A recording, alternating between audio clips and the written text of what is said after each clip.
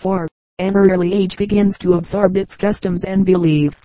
He sits about the village fires in the evenings, and listens to the tales of long ago, or hears the elders discuss the problems of their daily life. During the hot midday hours, he lounges in the field houses, while his parents relate the fate of lazy children, or tell of punishments sent by the spirits on those who fail to follow the customs of the ancestors, or give heed to the omens.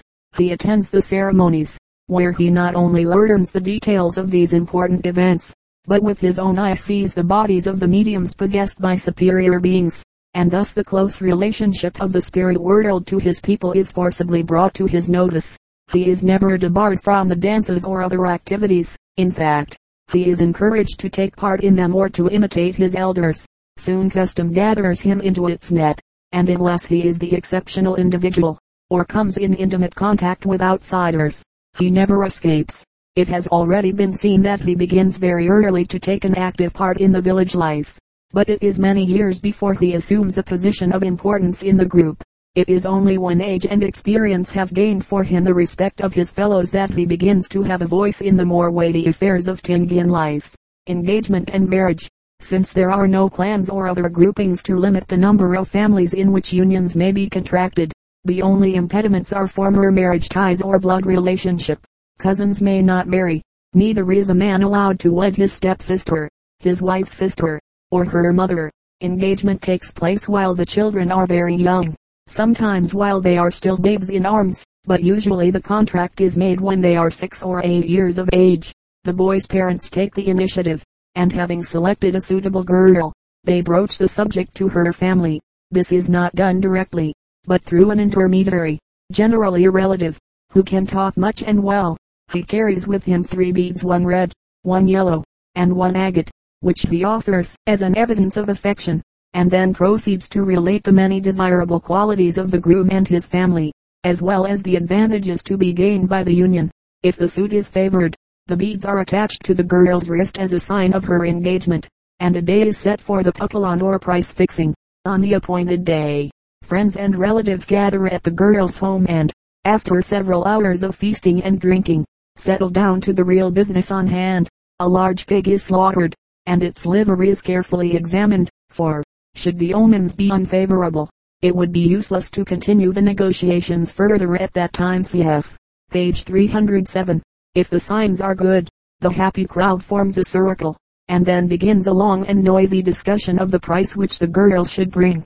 Theoretically, the payment is made in horses, carabao, jars, blankets, and rice. But as each article is considered as having a value of 5 pesos 2.50, the money is frequently substituted, especially by people in poor circumstances. A portion of the agreed price is paid at once, and is distributed between the girl's parents and her relatives, who thus become vitally interested in the successful termination of the match, for should it fail of consummation, they must return the gifts received.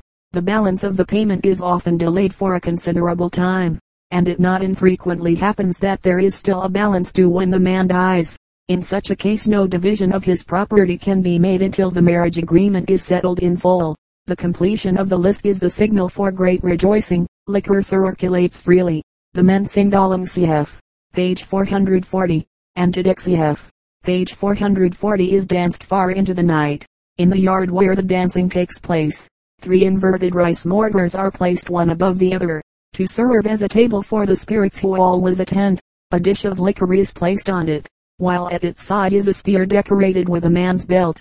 These engagement parties are the great social affairs of the year, and friends will journey long distances to be present. But the betrothed couple is seldom in evidence, and in many instances the groom is absent. Following their engagement the children live with their parents until such a time as they are considered old enough to maintain their own home. If the lad comes from a well-to-do family, it is probable that the final ceremony will take place before either of the couple reaches puberty. But, if the groom must earn a living, the marriage may be delayed until he is 18 or 19 years old. Plate XIII. When the time for the fulfillment of the agreement arrives, the boy goes, in company, at night to the girl's house. He has a head as a hanging from his belt, but he is the only one so armed. An earlier writer has described a feigned attack on the house of the bride as a part of the marriage ceremony. But the present writer did not witness anything of the sort, nor could he learn of any such action. The groom carries with him a small part of the marriage payment and a valuable jar. These he presents to his parents-in-law, and from that time on he may never call them or their near relatives by name. Should he do so, he will have boils and the first child will be insane. The bride's people have provided a coconut shell filled with water and a wooden dish containing cooked rice. These are placed between the couple. As they sit in the center of the room plate XIV, the boy's mother drops 2 beads into the shell cup, and bids them drink, for, as the 2 beads always go together at the bottom, so you will go together and will not part. The cool water will keep you from becoming angry. Great care must be exercised in handling the cup, for should the contents be shaken the couple will become dizzy, and in old age their heads and hands will shake. After they have drunk, each takes a handful of rice, and squeezes it into a ball. The girl drops hers through the slits in the bamboo floor as an offering to the spirits, but the boy tosses his into the air. If it breaks or rolls, it is a bad sign, and the couple is apt to part, or their children die. In such a circumstance, the marriage is usually deferred, and tried again at a later date, but repeated scattering of the rice generally results in the annulling of the agreement. Should anything in the dwelling fall or be broken during the ceremony, it is halted at once. To proceed further that night would be to court misfortune. However, it may be undertaken again a few days later. The guests depart immediately after the rice ceremony. No food or drink is offered to them, nor is there any kind of celebration. That night the couple sleep with a pillow between them, and under the groom's pillow is a head axe. Early in the morning, the girl's mother or some other elderly female of her family awakens them, and leads the way to the village spring. Arriving there, she pours water in a coconut shell, which contains a cigar from which the couple have drawn smoke. She adds leaves of bamboo and aguas, and washes their faces with the liquid, to show that they now have all in common, that the tobacco may keep them and their children from becoming insane, that the aguas will keep them in health, and the bamboo will make them strong and ensure many children, the same as it has many sprouts. On their way home, the boy cuts a dangla shrub the Texnegundu elm with his head axe, and later attaches it to the door of their home, so that they may have many children. Throughout that day the doors and windows are kept tightly closed, for should the young people see birds or chickens having intercourse, they are apt to become insane, and their firstborn have sore or crossed eyes. The next morning is known as Sipsiko, the watching. Accompanied by the girl's parents, the couple goes to the father's fields. On the way they carefully observe any signs which animals, birds, or nature, may give them. When they reach the fields, the boy shows his respect for his elders by cutting the grass along the borders with his head axe. This service also counteracts any bad sign which they may have received that morning.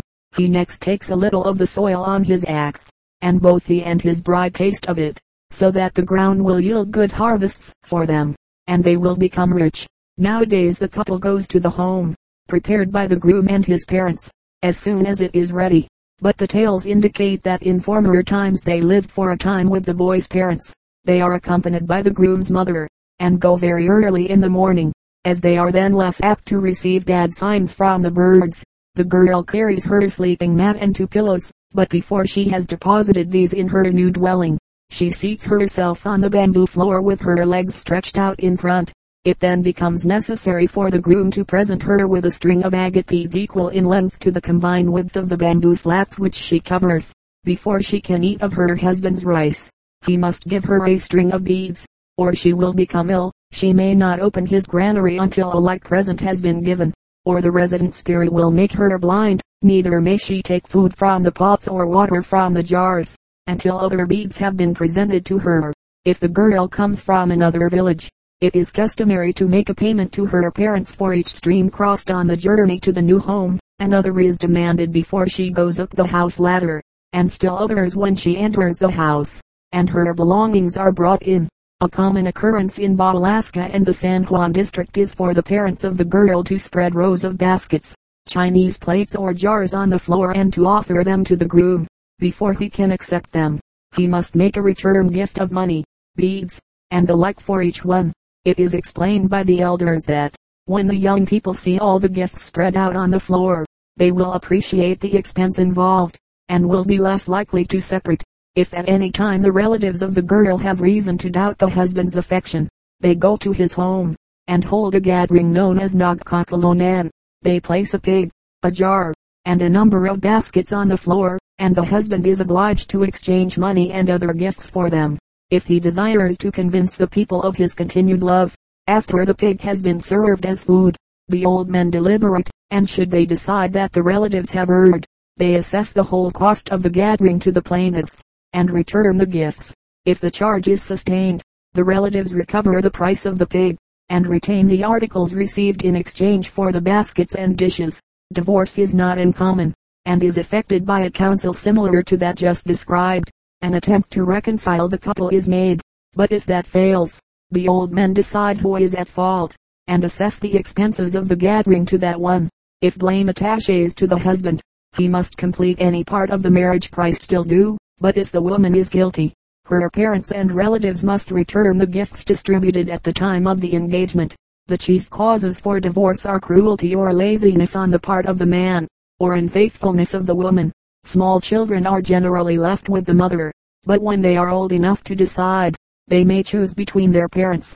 However, the father must aid in the support of his offspring, and they share in his property when he dies. Either party to a divorce may remarry at any time. The Tingyan recognize only one wife, but a man may have as many concubines Pota as he can secure. The Pota lives in a house of her own, but she is held somewhat in contempt by the other woman, and is seldom seen in the social gatherings or in other homes. Her children belong to the father, and she has no right of appeal to the old men, except in cases of cruelty. Men with concubines do not suffer in the estimation of their fellows, but are considered clever to have 1, 2 or 3 women. The Pota is generally faithful to one man, and prostitution is almost unknown, and faithfulness on the part of a betrothed girl, or wife, or even a Pota is almost certain to cause serious trouble, and is likely to end in a murder. The early pledging and marriage of the children has reduced illicit sexual intercourse to a minimum. Nevertheless, it sometimes happens that an unbetrothed girl, not a Pota, is found to be pregnant. In such a case the man is expected to make a gift of about 100 pesos to the girl's people, and he must support the child when finally it comes into his keeping. Neither party to such an occurrence loses standing in the community unless the father should fail to redeem the child. Should this happen, he would be a subject of ridicule in the community, and a fine might also result. The usual outcome of such an illicit union is that the girl becomes the Pota of her child's father. Death and burial. Sickness and death are usually caused by unfriendly spirits. Sometimes Kadaklan himself thus punishes those who refuse to obey the customs. Sometimes they are brought about by mortals who practice magic, or by individuals themselves as punishment for violated taboos. And finally violent death is recognized as coming from human agency. The methods of cajoling the spirits, of overcoming magic, and thwarting evil designs are discussed in another chapter cf. pages 295 etc. If all these fail, and the patient dies, the family and relatives at once don old garments, and enter on a period of mourning, while friends and relatives assist in the disposal of the corpse. A funeral is a great event in a Tingyan village. The dead is bathed, so that his spirit may be clean, and is placed in a bamboo seat at the end of the house. This seat, which is known as samgadal, is constructed by placing 3 long bamboo poles against the wall and resting a frame of bamboo slats on them, to a height of about 3 feet. A mat is attached to the top, and is stretched onto the floor in front. The corpse is dressed in its best garments. Beads and silver wire surround its neck, while above and about it are many valuable blankets, belts, clouts, woven skirts, and the like, which the spirit is to take with him to the ancestors in Naglawa, his future home. A live chicken is placed behind the chair as an offering, but following the funeral it becomes the property of the friend, who removes the poles from the house. The flesh of a small pig is also offered to the spirits, while the intestines are hung just outside the door, until the body is buried. In the yard at the northeast corner of the house stands an inverted rice mortar on which is a dish of basi, an offering to the spirit Almlot, who in return prevents the people from becoming angry. The needs of the spirit of the deceased are looked after by the members of the family. It is their duty to place 2 small jars of liquor near to the corpse and to bring food to it. When the others are eating, Up to this point only those spirits who attend the ceremony with friendly intent have been provided for. But the Tingian realize that there are others who must be kept at a distance or at least be compelled to leave the body unharmed. The first of these evil beings to be guarded against is Kadongayan, who in former times used to attend each funeral and amuse himself by slitting the mouth of the corpse, so that it extended from ear to ear. Through the friendly instruction of Kabonian it was learned that, if a live chicken, with its mouth split down to its throat, were fastened to the door of the house, its suffering would be noticed by the evil spirit, who, fearing similar treatment, would not attempt to enter the dwelling. The spirit Hideaway is also much feared. Long ago he used to mingle with the people in human form, without harming them, but the thoughtless act of a mourner started him on the evil course he has since pursued. In those times, it is said, the corpse was kept in the dwelling 7 days, and, as the body decomposed, the liquid which came from it was caught in dishes, and was placed in the grave. On the occasion referred to, he was handed a cup of the lard to drink. He immediately acquired a great liking for this disgusting dish, and frequently even devoured the body as well. Since he fears iron, it is possible to drive him away by using metal weapons. It is also necessary to guard the grave against him and the spirit Seldai, who demands blood or the corpse. A Kop is another evil spirit, who has a head, long slimy arms and legs, but no body. He is always near the place of death, awaiting an opportunity to embrace the spouse of the deceased, and once let the living feel his cold embrace, death is sure to follow. So a barricade of pillows is erected at one corner of the room, and behind this the wife is compelled to remain during the 3 days the body is kept in the house, while throughout the night she sleeps under a fish net, in the meshes of which the long fingers of the spirit are sure to become entangled. Meanwhile, 2 or 3 old women sit near the corpse fanning it and wailing continually, at the same time keeping close watch to prevent the spirits from approaching the body or the widow play XVI. From time to time the wife may creep over to the corpse, and wailing and caressing it beg the spirit not to depart.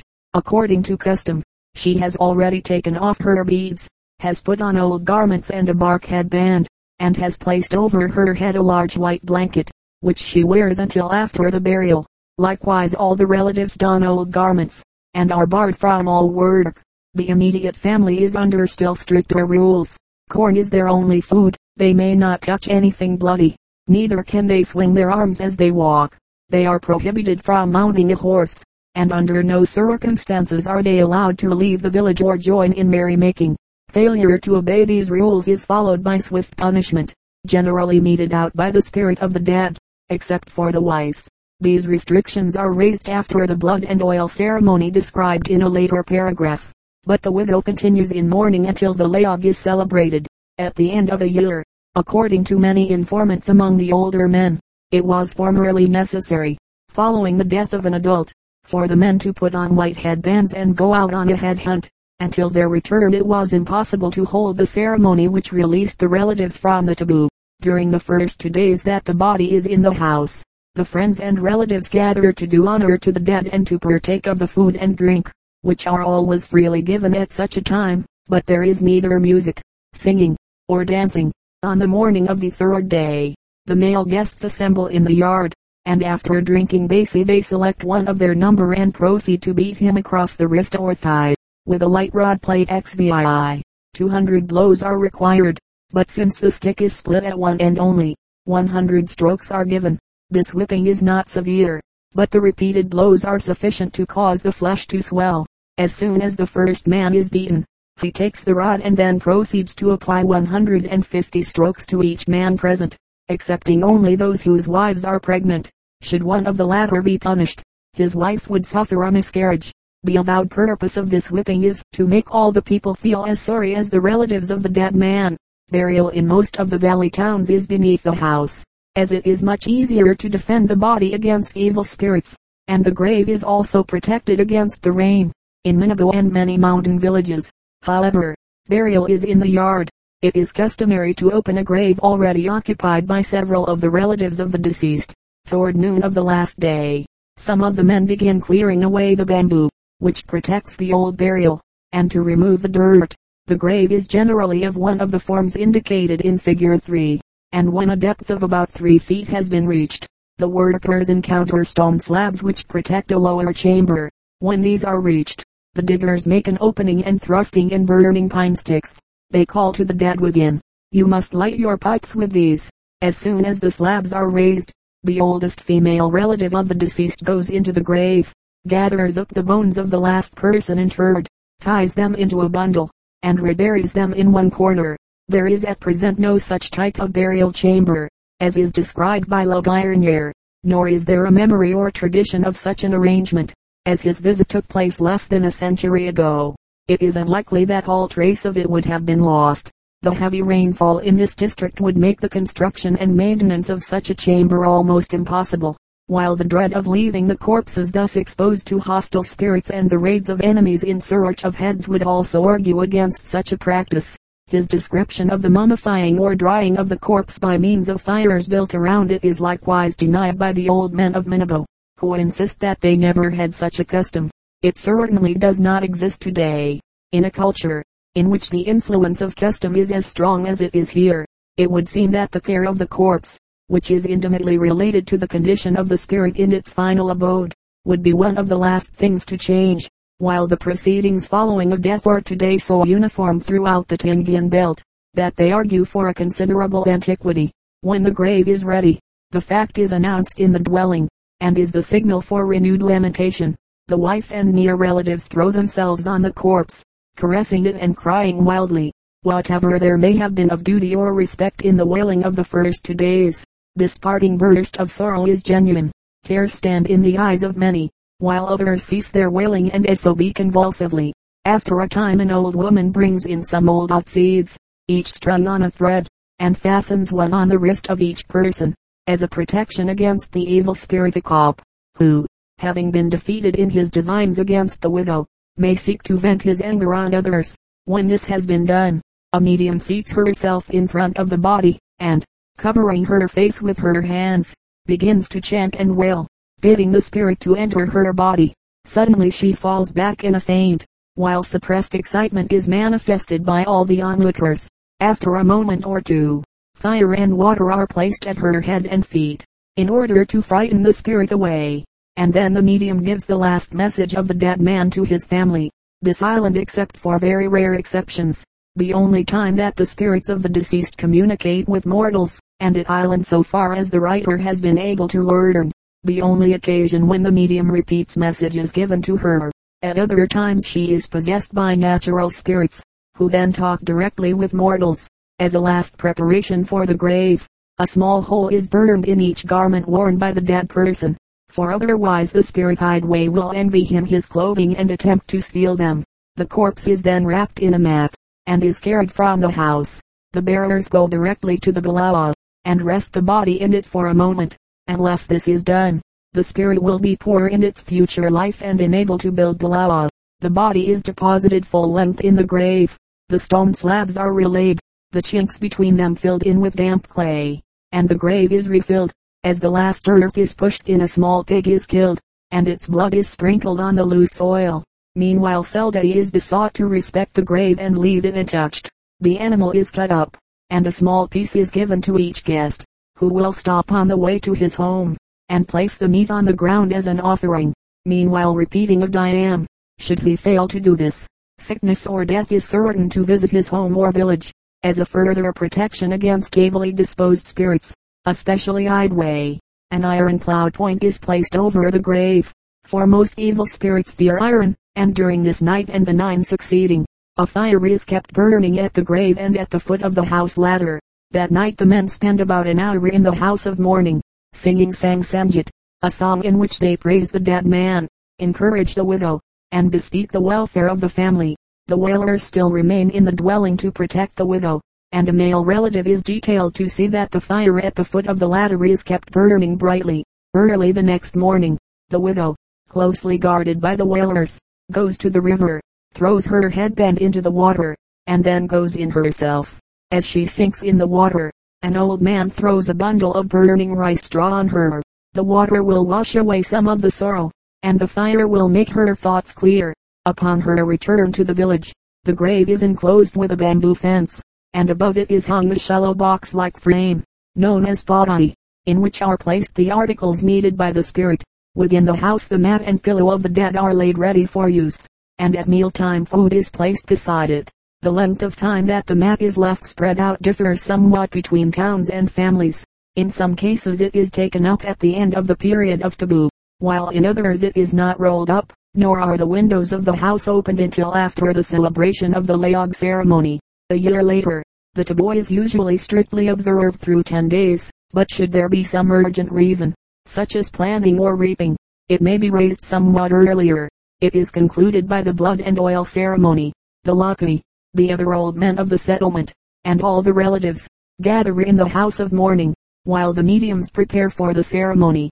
They kill a small pig and collect its blood in a dish. In another receptacle they place oil. A brush has been made out of a variety of leaves, and this the medium dips into the blood and oil, then draws it over the wrists or ankles of each person present, meanwhile saying, "Let the Lulu Fiscus Howley Blanco leaves take the sickness and death to another town. Let the Kawayan bamboo make them grow fast and be strong as it island and have many branches. Let the Atilwag Brania Acuminat and well. Arg, turn the sickness to other towns." A little oil is rubbed on the head of each person present, and all, except the widow, are then freed from restrictions. She must still refrain from wearing her beads, ornaments, or good clothing, and she is barred from taking part in any merrymaking until after the Layog ceremony. At the conclusion of the anointing, the old men discuss the disposal of the property and other matters of importance in connection with the death. The Layog, several months after the burial, generally after the lapse of a year, the friends and relatives are summoned in the Layog, a ceremony held with the avowed intention to show respect for the dead and to cause the family to forget their sorrow. Friends come from near and far, and rice, pigs, cows or carabatos are prepared for food, while basi flows freely. It is said that the liquor served at this time is like tears for the dead. A medium goes to the guardian stones of the village, and there offers rice mixed with blood. She oils the stones, places new yellow headbands on each one, and after dancing to Dick, returns to the gathering. Often she is accompanied by a number of men, who shout on their return trip to frighten away evil spirits. Near the house a chair is made ready for the deceased, and in it are placed clothing and food. In the yard 4 crossed spears form the framework on which a shield rests, plate XVI, and on this are beads, food, and garments offerings for the spirits, while near the house ladder is the spirits' table made of inverted rice mortars. The duration of this ceremony depends largely on the wealth of the family, for the relatives must furnish everything needed at this time. Games are played, and there is much drinking and singing, but before the members of the family may take part, they are dressed in good garments, and the blood and oil ceremony is repeated on them. At the conclusion of the dancing, they go into the house, roll up the mat used by the dead, open the doors and windows, and all are again free to do as they wish. Should they fail to roll up the mat at this time, it must remain until another Layog is held, and during the interval all the former restrictions are in force. About 20 years ago, a great number of people in Padok died of cholera, and since then the people of that village have held a Layog in their honor each November, to the expense of which all contribute. As this is just before the rice harvest, a time when all the people wear their best garments, it is customary for the old men to allow bereaved families to participate in this ceremony and then release them from mourning. Beliefs concerning the spirit of the dead. Direct questioning brings out some differences of opinion in the various districts concerning the spirit of the dead. In Minigo, a town influenced both by the Igorot of the Upper River Valley and the Christianized Ilocano of San Jose, the spirit is said to go at once to the Great Spirit Kadaklan, and then to continue on to the town where it lives. It is like a person, but is so light that it can be carried along by the wind when it blows. The people of Bai, a mountain village partially made up of immigrants from the eastern side of the Cordillera Central, claim that the spirits of the dead go to a mountain called Sinjit, where they have a great town. Here, it is also stated, the good are rewarded with fine houses, while the bad have to be content with hovels. The general belief, however, is that the spirit Kalading has a body like that of the living person, but is usually invisible. Although spirits have appeared, and have even sought to injure living beings, immediately following death, the spirit stays near to its old home, ready to take vengeance on any relative who fails to show his body proper respect.